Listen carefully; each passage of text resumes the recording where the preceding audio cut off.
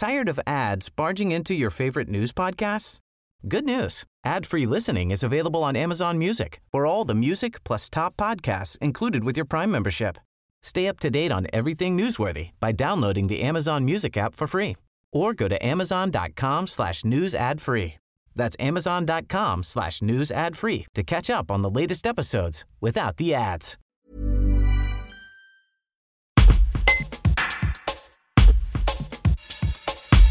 L'océan Atlantique, la mer des Caraïbes, le golfe du Mexique ou encore dans la mer du Labrador. Pendant plus de 20 ans, le Chablaisien Didier a multiplié les aventures. Cette année, à l'automne, le quinquagénaire s'est attaqué au Tour du Léman en pédalant sous l'eau. En 11 jours, il a parcouru pas moins de 160 km totalement immergé, le tout à la force de ses mollets. Une première mondiale qui a réservé son lot de difficultés pour cet habitant d'Évian. À l'aube de la nouvelle année, retour sur cette épopée qui aura marqué le Chablais en 2020. Un reportage de Mathéo Noël. Oui, c'est un projet qui me tenait à cœur depuis 2001, de faire le Tour du Léman en pédalant sous l'eau. Donc voilà, c'est passé par plusieurs étapes. J'ai essayé avec une bulle en polycarbonate. Après plusieurs essais, la bulle a fissuré, donc j'ai tout renlevé. Et là, voilà, l'exploit, c'était quand même de le faire sous l'eau. Donc j'étais immergé carrément.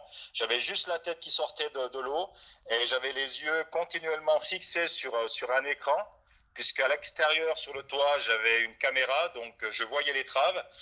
Et c'est là que j'ai pas pris plaisir du tout, parce que j'étais vraiment comme la tête dans le guidon, comme on dit dans le jargon cycliste.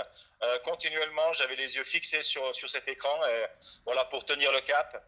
Et j'arrivais à pédaler une dizaine d'heures par jour, des fois même sans m'arrêter à manger.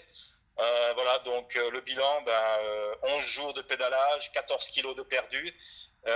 Une grande fierté de l'avoir réalisé, parce que beaucoup de gens me disaient que c'était impossible, qu'au bout de 2-3 heures dans l'eau, j'allais mourir d'hypothermie, que c'était impossible que le bateau il ne coule pas parce que l'eau rentrait dedans. Donc moi j'avais fait en sorte de remplir tous mes caissons étanches, j'en avais quand même une vingtaine, avec des petites bouteilles en plastique.